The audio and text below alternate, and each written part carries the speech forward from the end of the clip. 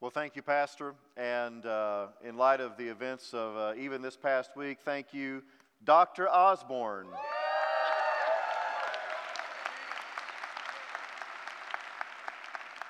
I am pleased to publicly declare that he passed his PhD oral examination with flying colors. And so, for anybody who thinks that, it might be too late in me in life to go get my PhD degree, let me encourage you, it's never too late. If Chris Osborne can do it, you can do it, my friend. So, but in a more personal way, I want to come this morning and say thank you, Central Baptist Church, for a couple of things. One is because at Southwestern Seminary, we could not do what we do apart from partner churches like Central. Not just in terms of what you do every week as you take up your tithes and offerings, a portion of that makes its way out of the church through the cooperative program to places like Southwestern Seminary, where I hope you know that every student who comes to Southwestern Seminary from your church or from other Texas Baptist and Southern Baptist churches like Central receives an automatic 50% tuition scholarship because of your generosity. It is the greatest deal going in higher education today. And so the first words I always say when I'm preaching in one of our partner churches is, thank you for what you do in terms of your giving. But more than that, because Southwestern Seminary, when we are at our best, is the seminary where churches like Central send their God-called men and women to come and to get theological education for lifelong ministry and mission. And I'm delighted that not just over the years have you sent some of your best and your brightest in terms of those who've come through Texas A&M or been members of Central Baptist Church, but now after 34 years, you're sending us your pastor to be part of our faculty. I want to say to you, I know for many of you, obviously, there's a time of loss and a sense of grief, as it were, in terms of for many of you, the only pastor you've ever known is leaving. And I hope I can encourage you in this way. Think about the impact one man of God has made in one church for over 3 decades. Now think about the opportunity he will have in training and raising up those who will pastor thousands of churches because of his teaching and influence at Southwestern Seminary. I want a Southwestern Seminary where we produce an army of Chris Osbornes to go out and to plant their lives in churches across the Southern Baptist Convention that we might see a more faithful ministry.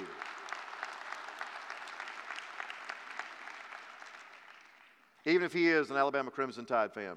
So, just shows you that love covers a multitude of sins. So, amen. Philippians chapter 1 is where we're going to be at this morning. Philippians chapter 1. And in our few moments together, I would want to center our hearts and our minds and thoughts and affections around one verse. I think sometimes, maybe even unwittingly, in our culture today, we have tended to make overly complex and complicated things that are remarkably simple and straightforward. I believe that is especially true when it comes to living the Christian life. And so I'm drawn to a particular passage in one of the greatest letters in all the New Testament to the church at Philippi. One verse I'm going to call our attention to this morning. This is Philippians 1 verse 27. Let me just encourage you to follow along in your hearts as I share this word from God's Word this morning. And I'm reading from the Christian Standard Bible, the CSB, today. The Bible says just one thing. As citizens of heaven, live your life worthy of the gospel of Christ. Then whether I come and see you or am absent, I will hear about you that you are standing firm in one spirit, in one accord, contending together for the faith of the gospel. This is the word of our Lord, and thanks be to God this morning. You know, it seems like in our culture today, we have tended to have to make things that ought to be fairly understandable, simple, and straightforward, remarkably complicated and complex. And I'll give you just one example. When's the last time you got that cup of coffee at McDonald's? And you looked at it and it said on the side, caution, contents hot. Now, I would think that that would be pretty much self-explanatory, right? But that actually got put on there as a result of litigation, where a customer once got a cup of McDonald's coffee, spilled it, burned themselves, sued McDonald's, got a massive legal judgment, and so from thenceforth and forevermore, every coffee cup at McDonald's has to say, caution, contents hot. Something that ought to be pretty straightforward. You ought to just kind of know that we've now had to spell it out. I think about in the world of education, particularly higher education, we've had to get so lawyered up in things to where we now have to stipulate and specify almost everything. If you notice, in any educational context, the document they call the student handbook gets a little bit bigger and thicker and more wordy every year because students keep figuring out things they're not supposed to do that we didn't know they weren't supposed to do until somebody actually did it. And then the lawyers come in and say you need to put language in about that. And I'm telling you, it can be incredibly complex to have to navigate this kind of stuff. Think about the Christian life. In fact, just go online and Google or Amazon search resources for Christian living. And you're going to find a plethora of pleasantly packaged books and workbooks and resources and study guides. They're going to have titles that go something like this: 3 steps, 5 things, 7 things, 10 things, 12 things. Dr. Osborne, I've even seen 21 things you got to do to live the Christian life. And is it any wonder then that many professing Christians seem to increasingly struggle with maximizing what it means to live the Christian life in the kind of joy and victory and peace that I believe Jesus intends for us to walk in? In fact, candidly, when it comes to living the Christian life, I wonder, just even by looking at some of our countenances, if we've tried to live as if Christianity is more of a drudgery than a delight, and if Christianity is more of a burden than a blessing, because we feel like we just can't measure up in terms of everything that we're supposed to do and how we're supposed to do it, and we got all these lists and all these things we're supposed to do, and man, how do you keep up with all that?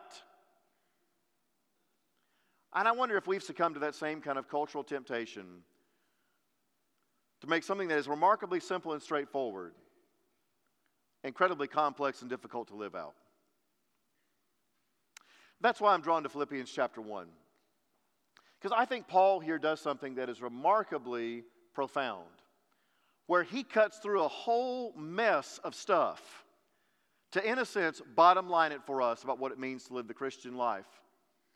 Now, if you know the context of this book, the church at Philippi had its genesis there in Acts 16 with the conversion of Lydia, that dealer in purple and fine cloth. She was a slave girl, and when she was converted through Paul's witness, that upset her masters, and they kind of manipulated the political processes to get Paul and his traveling companions thrown into jail. But even in prison, they saw that as part of God's will. So there's this marvelous worship scene there where even the place begins to shake and the jail doors come open. And even that jailer himself and his household are marvelously saved. And a local visible church is born there in Philippi, a church where Paul would spend years in disciple making and leadership development. He would write an inspired letter to them here. And we could go back even in verse 3, for example, of Philippians 1 and just see how much love Paul had for the Philippians. He writes, I give thanks to my God for every remembrance of you. Now, I know many pastors who thank God for most remembrances of their people. But here Paul says, I thank my God for every remembrance of you, always praying with joy for all of you in my every prayer for your partnership in the gospel. I mean, he loved these people. And that's shown when you get down to verse 21, when Paul enters into this kind of conversation with himself about, for me to live as Christ and to die as gain. And I don't know which one is better. I'd rather go be with the Lord, but I think I need to be here with you. And so God's going to take care of all that. He'll straighten all that out for us. And then we get to verse 27, where Paul says, just one thing. It's again as if he's saying, let me bottom line it for you. As citizens of heaven, live your life worthy of the gospel of Christ. Let's just pause there for a moment. As citizens of heaven. Now, isn't it interesting that Paul here does not primarily reference his recipients by their geographic or their political identity. He doesn't say as citizens of Philippi or as subjects of the Roman Empire, but he references them by their spiritual identity as citizens of heaven. Now, being president of Southwestern, been on the job a little more than 8 months, but I'm the first alumnus to be president of Southwestern in a quarter century, and the first alumnus ever to be married to an alumna as president of Southwestern Seminary. And so I've been reminded, coming back to Texas after a number of years in a strange and foreign land called Kentucky, that there's something about being in Texas and being a Texan. There's a lot of pride in being a Texan. I mean, we're so proud, we even put outline carvings of the state in our interstate interchange overpasses, right? Have you noticed that? I mean, we're very proud to be Texans, as it were. And there's a sense to that, but, you know, our primary identity, if we're believers, is not as a Texan, nor even as an American. In fact, in churches that still put up the American flag and the Christian flag, the more important one in our purpose is the Christian flag. Our Christian citizenship, our Christian identity, it transcends the political and the cultural and the geographic and every other identity. Our first priority is as a citizen of heaven. And it's in light of that fact that Paul says we should live our lives worthy of the gospel of Christ. A gospel that at its essence is about taking that which was previously unworthy and making it worthy. Right? I mean, think about it. The opening pages of the Word of God, right? Genesis 1 and Genesis 2. God creates the first man, Adam, the first woman, Eve, the first dwelling place, the Garden of Eden. And He gives to them one prohibition. Do not eat from the tree of the knowledge of good and evil, for in the day you do that, you will surely die. Along comes the snake in the grass, the serpent, that Revelation 12 says is the devil himself. And he deceives that couple into sinning, transgressing, eating of that forbidden fruit. And how does he do that? By saying to them, no, God's holding back on you. He doesn't want you to eat that fruit because He knows if you do that, you'll become like Him, knowing. Notice that the original satanic strategy was to cause that first couple to question the Word of God and to question the goodness of God. May I submit to you parenthetically, I believe that is the exact same satanic strategy the devil is trying to work in our hearts and minds every day to cause us to question or to denigrate or to doubt the Word of God and the goodness of God. But they fall. And when they fall, they take us all down with them. Everything changes from that moment forward. Sin is unleashed in the cosmos and creation to the point of which every one of us is born with an inherited sin nature. And that as soon as we're capable, we're going to commit our own individual acts of sin. Now, that's really not news, is it? I mean, you know, just hang around kids for a moment. Babysit. Or better yet, become a parent. You know, I've discovered that becoming a parent will do more to make you a theologian than maybe anything else in life. Because there are certain concepts you understand more vividly, more viscerally as a parent. You know, you understand love a whole lot more meaningfully as a parent. There's nothing like holding a child and that sense of love that is present. But you also understand sin a little more as a parent. We have 2 children. I have a son who will be 10 in January, a daughter who will be 5 in April. And they're the subject of most of my Instagram and Facebook posts because they're just adorable in excelsis. But even as wonderful as my children are, they still have a sin nature. And you know, I've never had to teach my kids how to disobey me. It just came hardwired, you know. I've never had to teach my kids how to not do what I want them to do. They got that from the get-go, right? I've got to teach my kids not how to disobey me, but how to obey me. Not how to do what's wrong, but how to do what's right. Well, here's what the Bible says. You know this, Romans 3:23, for all have sinned and fall short of the glory of God. All there means without exception and without distinction. All means all. And Romans 6:23, for the wages, for the payback of that sin is death. Not just physical death, but spiritual death, thanatos, separation from God. But God, who is rich in mercy, did not leave us or consign us to that fate, but He did what only God can do. He sent His only Son to die for us. In fact, Paul puts it this way in 2 Corinthians 5:21, for He, that is God the Father, made Him, that is God the Son, who knew no sin, sin for us. You know what that means? That means that on the cross, God treated Jesus as if He had committed every sin that would ever be committed by every person who would ever live, even though Jesus actually committed no sin. In other words, on the cross, God treated Jesus as if He had lived my life, and your life, and your life, and your life. He who knew no sin became sin for us. Why?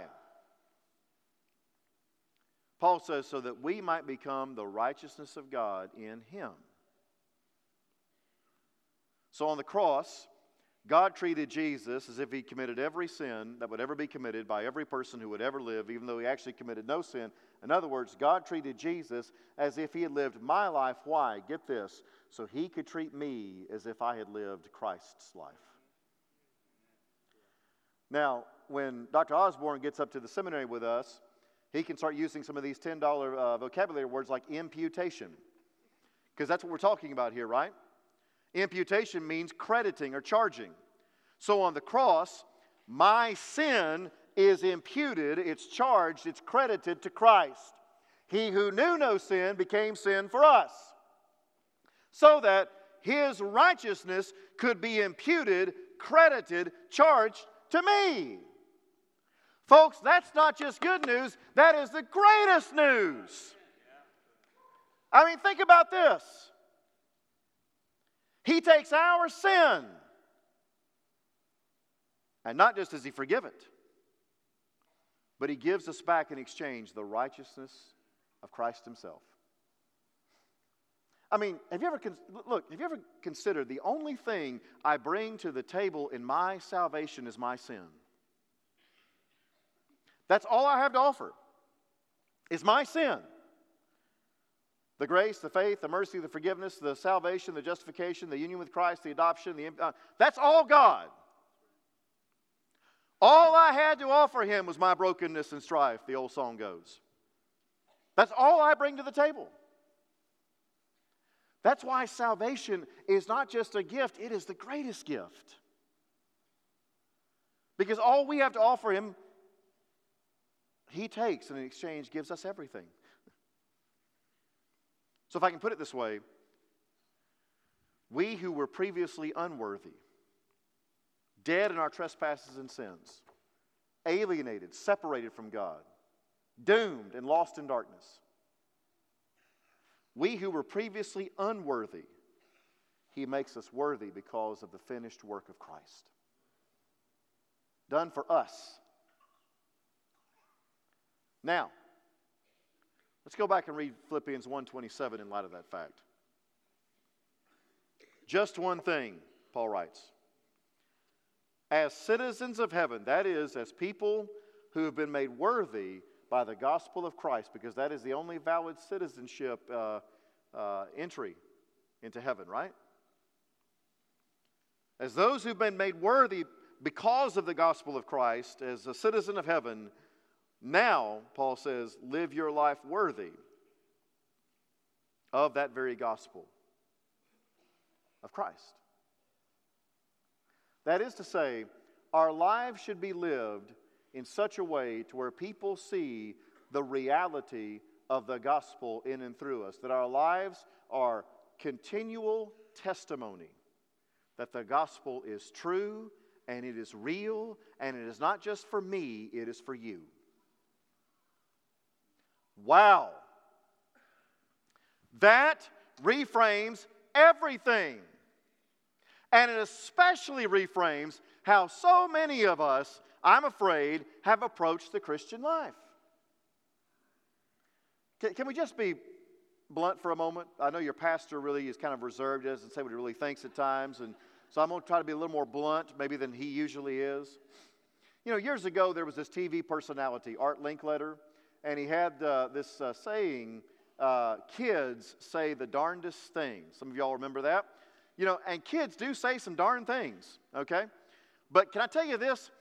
Church people actually say the darndest things. Seriously. And they honestly usually say them to their pastor. You know, as a pastor, I often thought, I need to have a sign around my neck on a Sunday morning, say crazy to me today. Because church people will do that. And let me tell you how church people will do it.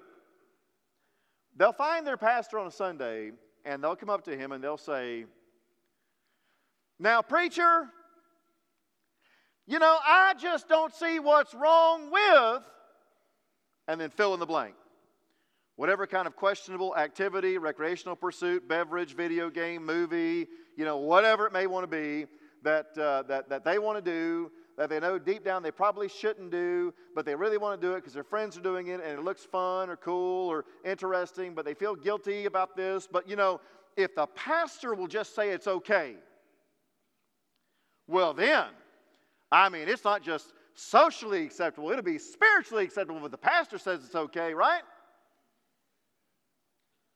And let me tell you the kind of thinking that actually betrays. It betrays a mindset that living the Christian life is really about seeing just how much hell we can have in our lives and still make it into heaven with one foot on Jesus. And it actually is the opposite of what Jesus taught in places like John 4. Remember John 4, Jesus and the Samaritan woman? Where Jesus and the woman, he says to her, give me a drink. And she says, why are you asking me? You're a Jew, I'm a Samaritan, you're a man, I'm a woman. We're crossing a lot of barriers here. And Jesus said, if you knew who you were talking to, you'd be asking me for a drink. Because one drink of living water, you will never thirst again. Why is it that so many of us who name the name of Christ live lives claiming verbally that we've taken a drink of the living water, but live lives daily and practically as if we're still searching for some other fountain from which we can find meaning and satisfaction and fulfillment? And by the way, that has massive implications for evangelism, doesn't it? Because instead of people who are not connected to Christ in a saving way seeing something different in us and wanting to figure out what we've got, they see us trying to chase everything they're chasing and trying to be like them. And so, if Jesus really makes a difference, but they don't see it, they don't want it. Do we really believe Jesus is enough? Do we really believe Jesus is better than all the other stuff? Don't you remember the temptation of Satan with Jesus? When Satan takes him up and shows him all the kingdoms of this world and says, bow down and worship me and all this can be yours. And Jesus said, no. No. Why do so many of us still live as if it's Jesus plus something else? That Jesus is an insufficient Savior. That Jesus is just my punch, my get out of hell free card, but give me a license to live how I want to live. Do we really believe that Jesus is better than everything else? Because see, what happens is I realize if the gospel really has gripped me, then I no longer belong to myself. Doesn't Paul put it that way elsewhere? We're no longer our own. We're bought with a price. Therefore, we're to glorify God in our bodies. And it's not about us. It's about the gospel demonstrating its power and its truthfulness in and through us, to where people who see us see in living men and women that Christ is real, that the gospel is true. See, the key to living the Christian life is not, here's my list of all the thou shalt nots, and here's all the things that I don't do, and man, I'm going to get real legalistic and real pietistic, I'm going to check all these things off. It's not about that. Nor is it about all the thou shalts. And man, I go to church every time the doors are open and I do this and this and this and this. And, you know, Father, I thank you I'm not like other men, all these evildoers and tax collectors. No. It's not about that.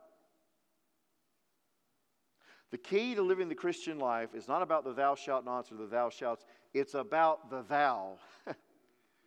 Where our hearts and our minds and our attentions and our affections are all centered upon Christ. Because Christ is the one who has saved us and changed us. Christ is the hero of the story of our salvation. And do we really believe that lives that are changed by Christ truly are lives that are different from the inside out? That's what separates Christianity from religion. Because we're not trying to do something to earn salvation. In fact, the harder we try to earn it, the more unsuccessful we're going to be. Where the world says do, Christ says done. And so, do we really believe that the gospel is a finished work in us? But it's not finished in terms of being done with us. Because the gospel was never meant to be merely internalized. It was meant to be incarnated in and through us. So just one thing. As citizens of heaven, Paul says, live your lives worthy of the gospel of Christ. By the way, he goes on to point out that's how unity happens in the church, right? Then whether I come and see you or am absent, I will hear about you. Word always gets around. And what will he hear? That you are standing firm in one spirit, in one accord, contending together for the faith of the gospel. The gospel brings unity. You know why? Because the gospel reminds us it's not all about us. What's that old joke? Wherever 2 or 3 Baptists are gathered together, there are at least 4 or 5 opinions present. And we do laugh about that. But that actually is a sad indictment of us. Where too often we care more about getting our way and our opinion and our rights rather than doing what's right. And again, I hate to be more blunt than your pastor normally is, but let me just lovingly say to you, at the end of the day, God doesn't care about your opinion. He just doesn't. But He didn't care about my opinion either. You know what He cares about? Us having His opinion. And the only way I ever get to His opinion is to be fully submitted and surrendered to Him. Where it really is all about the gospel and the mission of doing everything we can to help everyone encounter Jesus in a life-changing and a saving way. Our church will be doing everything we can to make it as impossible as humanly speaking for anybody to die in the Brazos Valley and to go into a Christless eternity. That's who we are. That's the kind of leaders we're committed to training at Southwestern Seminary. Men and women who are committed to the gospel, who are committed to the Great Commission, who are committed to working together to do what none of us can do alone. Because at the end of the day, it is not about us. It's about Christ, about the gospel. So just one thing. As citizens of heaven, live your life worthy of the gospel of Christ. So just one question. Are you a citizen of heaven? And if you are, is your life being lived worthy of the gospel of Christ? Let's pray together. Loving Father, we're so thankful for these moments together around your word. Father, thy word is truth. It doesn't just contain truth, it is truth. Truth without any mixture of error. Father, I'm so thankful for these dear people. What a privilege it is to be with them. Lord, I know you have done great and mighty things here. Father, I also know that the best is yet to come. And so, God, I pray for these dear people.